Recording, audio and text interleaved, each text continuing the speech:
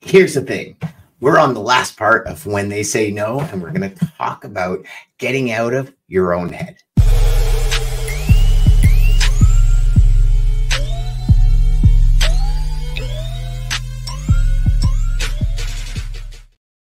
All right, my friends. So with this last part of the book, we're going to speed through a bunch of different chapters because next week we actually have Andrea Waltz and Richard Fenton on the show for us. I'm giggling because I love this chapter that we started with, and I did this strategically because I didn't want to end with it last week. I wanted to start with it this week. So when they say no, you're not going to die. And this is one thing that I could tell you. Here's the thing. When you hear no and it impacts you in a severe way, it probably means that your pipeline's not full enough. And so when we catastrophize things, and I probably butchered that word, when we do this, we do things like, oh my God, if I don't make this deal, then I'm not going to get my commission. If I don't get my commission check, I'm not going to be able to pay my mortgage. If I can't pay my mortgage, I'm going to lose my house. And oh my God, and all this. And what is the end result of all that? Like, what is the nucleus of it? The nucleus is the fact that you didn't have a big enough pipeline in the first place. So we end this with no is just a word. Hearing it is really not going to kill you. Okay. So again, we go back to the idea of that no hurts you more when your pipeline's not full. And we're going to get into it in other chapters. But here's a little bit of the idea when it comes to resistance and when it comes to stickability, when it comes to, no, I'm just going to leave it at stickability because I believe in that word, stickability.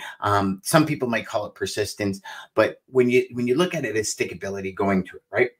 So did you know that it takes an average of 8 cold calls to reach a prospect? 60% of customers say no 4 times before saying yes. And 80% of the sales are made up and have involved 5 follow-up calls.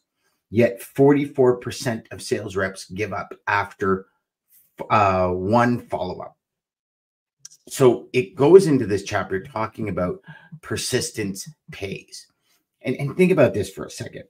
80% of sales have involved 5 follow-up calls, yet 44% of sales reps give up after 1 follow-up. Now, we've talked about this many times, and here's the one point I want to drive home with it. Persistence is about building credibility in the mind of your prospects. And what do I mean by that? Well, I've gone on record many times as saying, I believe prospects write down in their calendar when you're supposed to get back to them. I believe this wholeheartedly.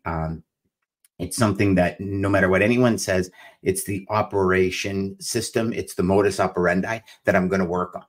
And if you can't, I've asked numerous logistics managers and they say, hey, listen, if you can't follow up when you say you're going to follow up, if you can't deliver rates when you say you're going to deliver rates, how on earth are you going to help me run my business?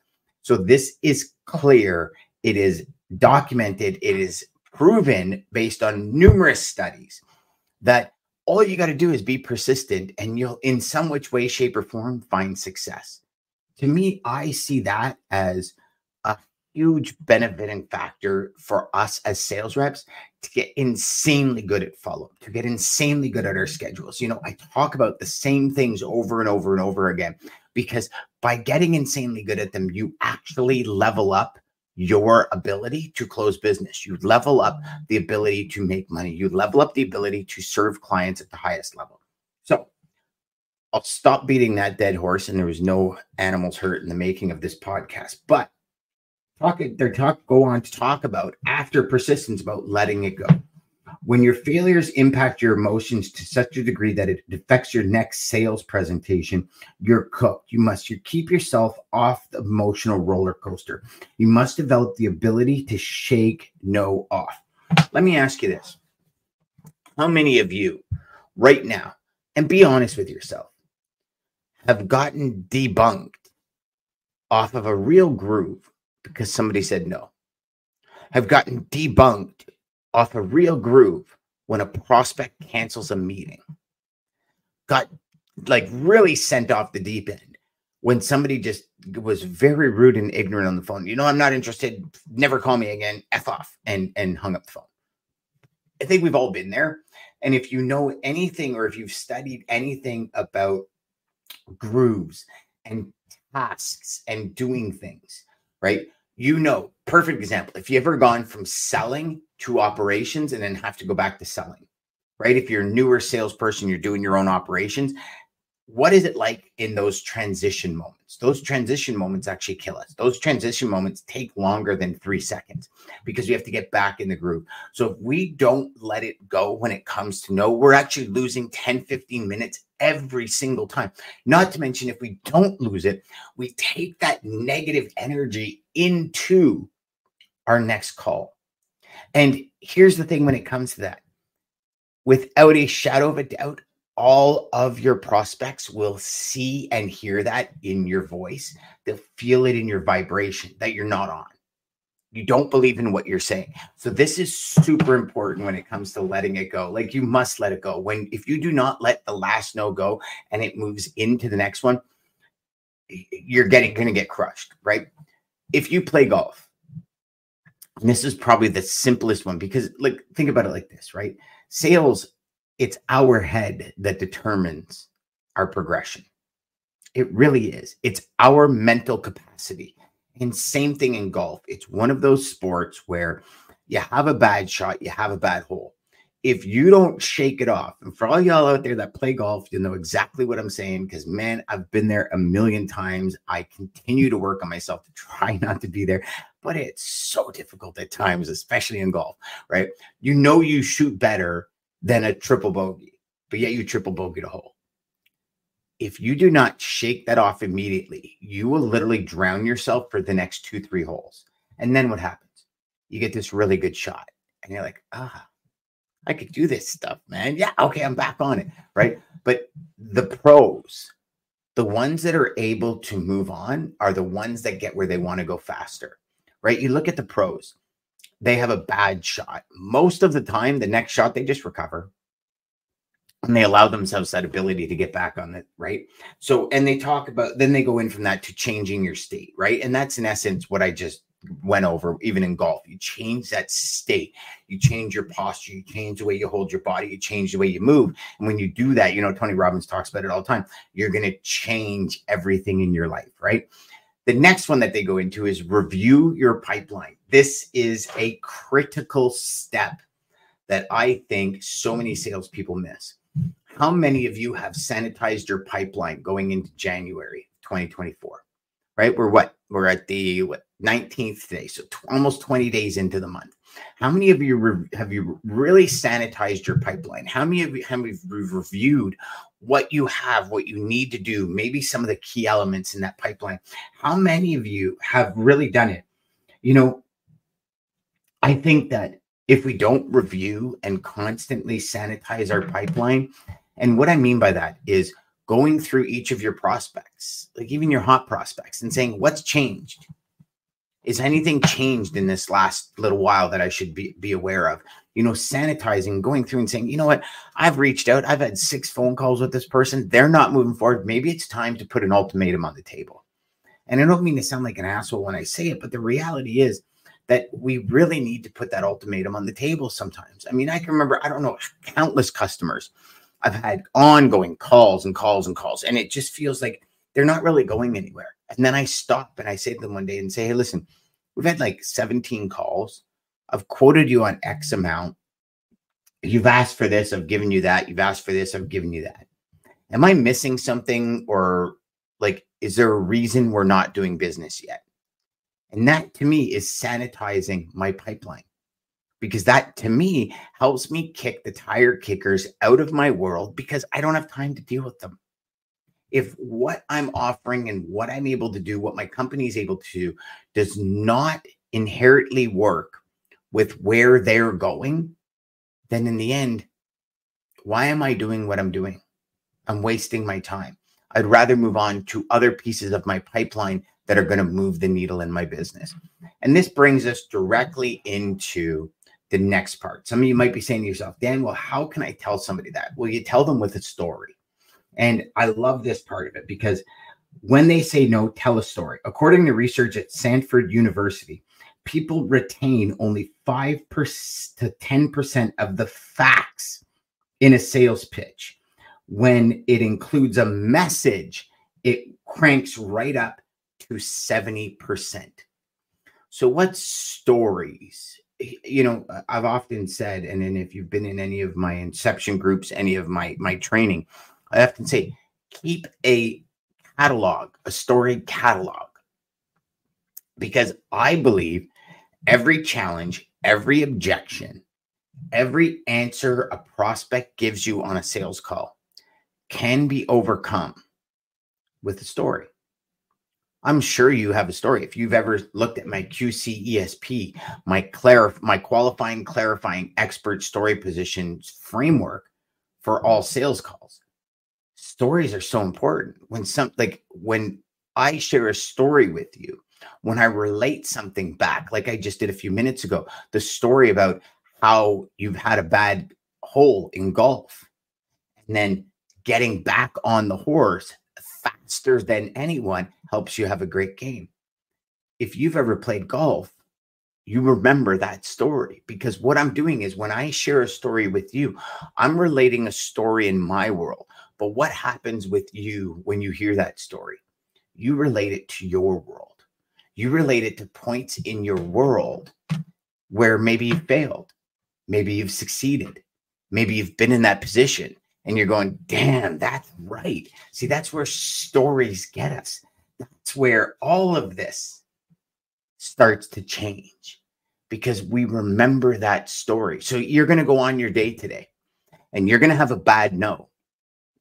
And all of a sudden you're going to remember, well, I remember that story Dan said about golf. I remember that. And maybe you're not even going to remember that I said it. Maybe you're going to remember that, oh my gosh, that was like when I had this bad hole in golf. I got to shake this off and move on. Right? These are the things that connect us in our head. So it didn't surprise me when I heard 5% of people remember facts, 70% of the people remember the stories, right? Everything is a story. Every movie you watch is a story. Every great YouTube video that's edited properly is a story. Everything we do is based on stories. So what is your story hub? Do you have a story hub? Do you have a story box where you can just pull stories from, pull all these things from that help resonate with your prospects? Something to think about, right? See it as a gift. Seeing no's as a gift, you'll be able to learn more and profit from them later. I love this part, right? So here's something from Melanie Perkins. Now, for all of you that don't know who Melanie Perkins is, she's actually the creator of Canva. Y'all know what Canva is, right? So she said in an interview with entrepreneur.com, she says, I revise our pitch deck after every meeting more than 100 times a year to answer the questions or fix the reason for rejection from the last one. The normal thing to do after the 100th no would be to stop, but I just had to persevere. I had to continuously pour my energy into things that I could redefine and fix. So how many of you adjust your, I hate calling it this, but adjust your pitch, adjust your sales process based on what's not working? Interesting thought, right? So enjoy it. This is one that I've learned very quickly from so many of my coaches. And one of them, Brendan Burchard, says, embrace the suck, right? Enjoy your sales process. Because if you don't enjoy it, you're just going to hate it. And if you hate it, you're not going to do it. And if you're not going to do it, you're not going to have a full pipeline. If you're not going to have a full pipeline, let's face it, you're not going to succeed, right? So let's just call a spade and say, we got to enjoy it. And this goes right into so many different levels of it may not be the truth, right? And the reason I say that is because when they go from enjoy it section to it may not be the truth. So enjoy what you're doing. And then secondly, stop and say to yourself, maybe what's happening in my prospect's mind isn't the truth. And I say it to you like this. So think of it like this.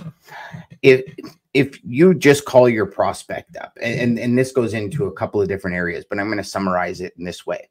You just call your prospect up. There's no real connection. There's no bond. There's no truth. So when you call a prospect up on the first call, or when you're first connecting with a prospect, do you really expect them? And this is one thing that drives me nuts in every industry with all sorts of sales trainers is probe to find the problems. If somebody doesn't know you, if somebody doesn't trust you, do you really think they're going to tell you their problems? Because in essence, what does it do from a status perspective when somebody shares their problems with you? It reduces their status. If they don't know you and you're walking into a company and you're saying, okay, so what's the problems you're having? Every problem they admit to is in some way, shape, or form directly correlated to the job they're doing. And it's not, but mentally we make that connection, right?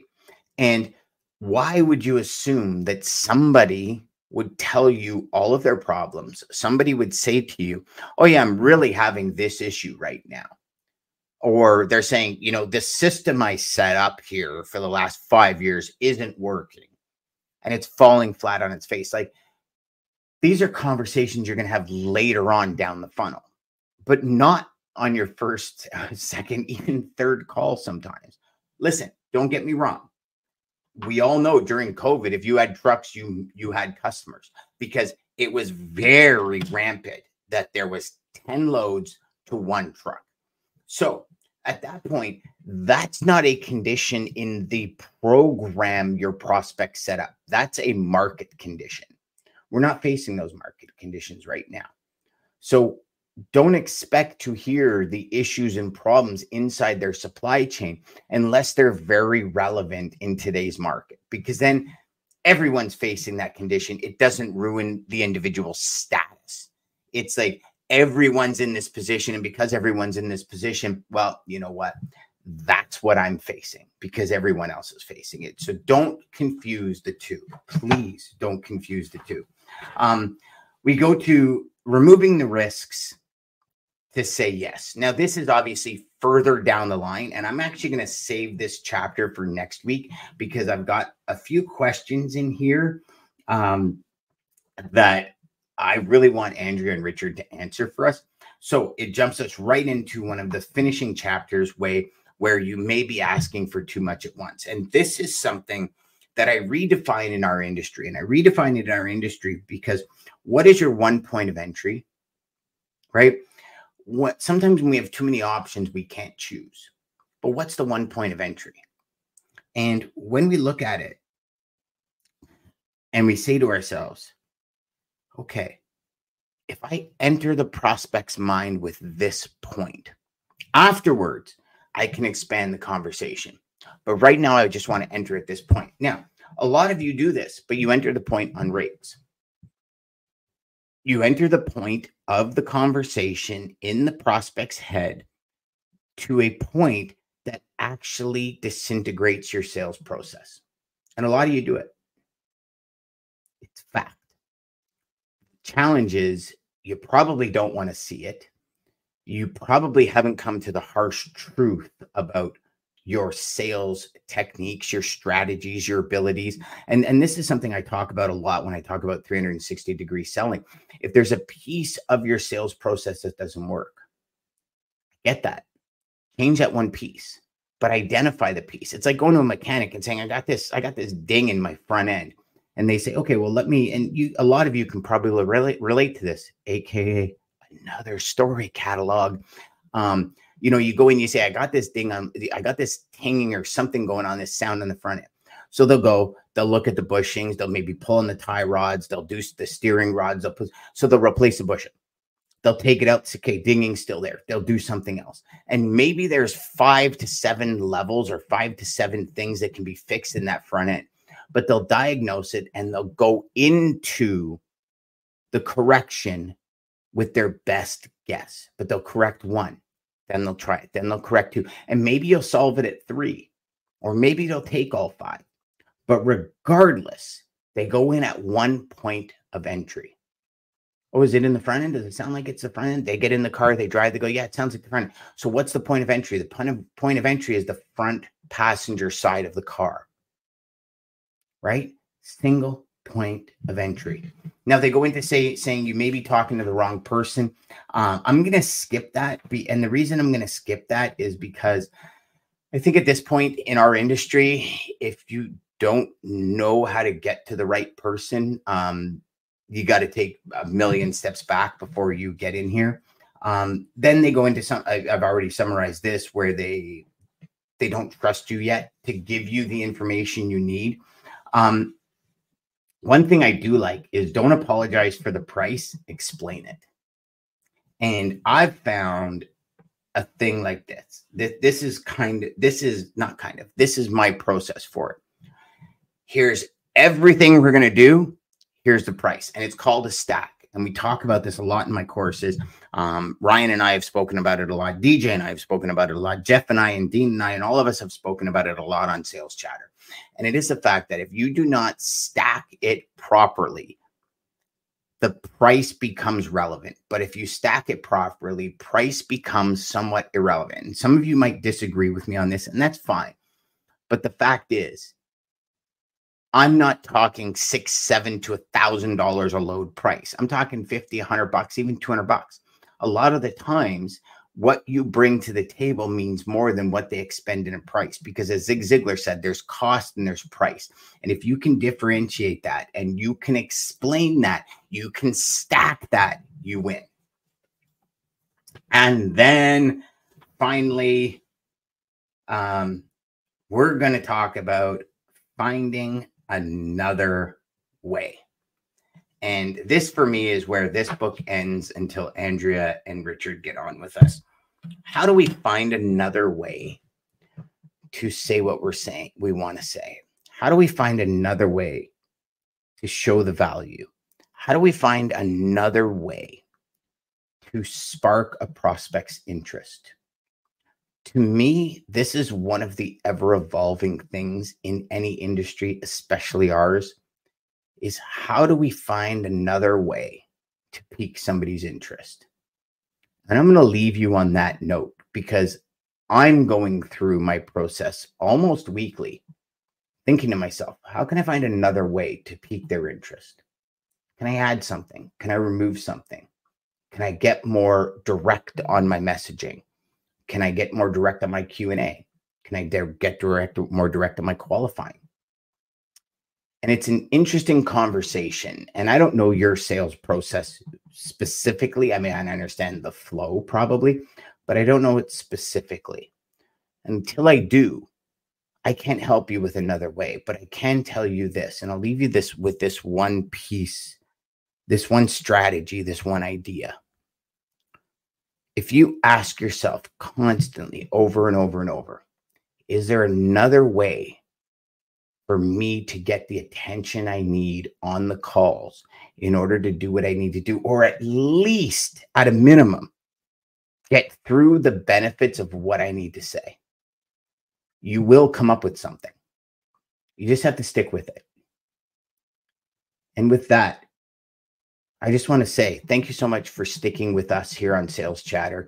Thanks for walking through this book with us, because next week we got Andrea and Richard on. So make sure to grab yourself a copy on Amazon if you haven't by next week. And until then, my friends, remember, go out there, make every call educational, and crush your sales.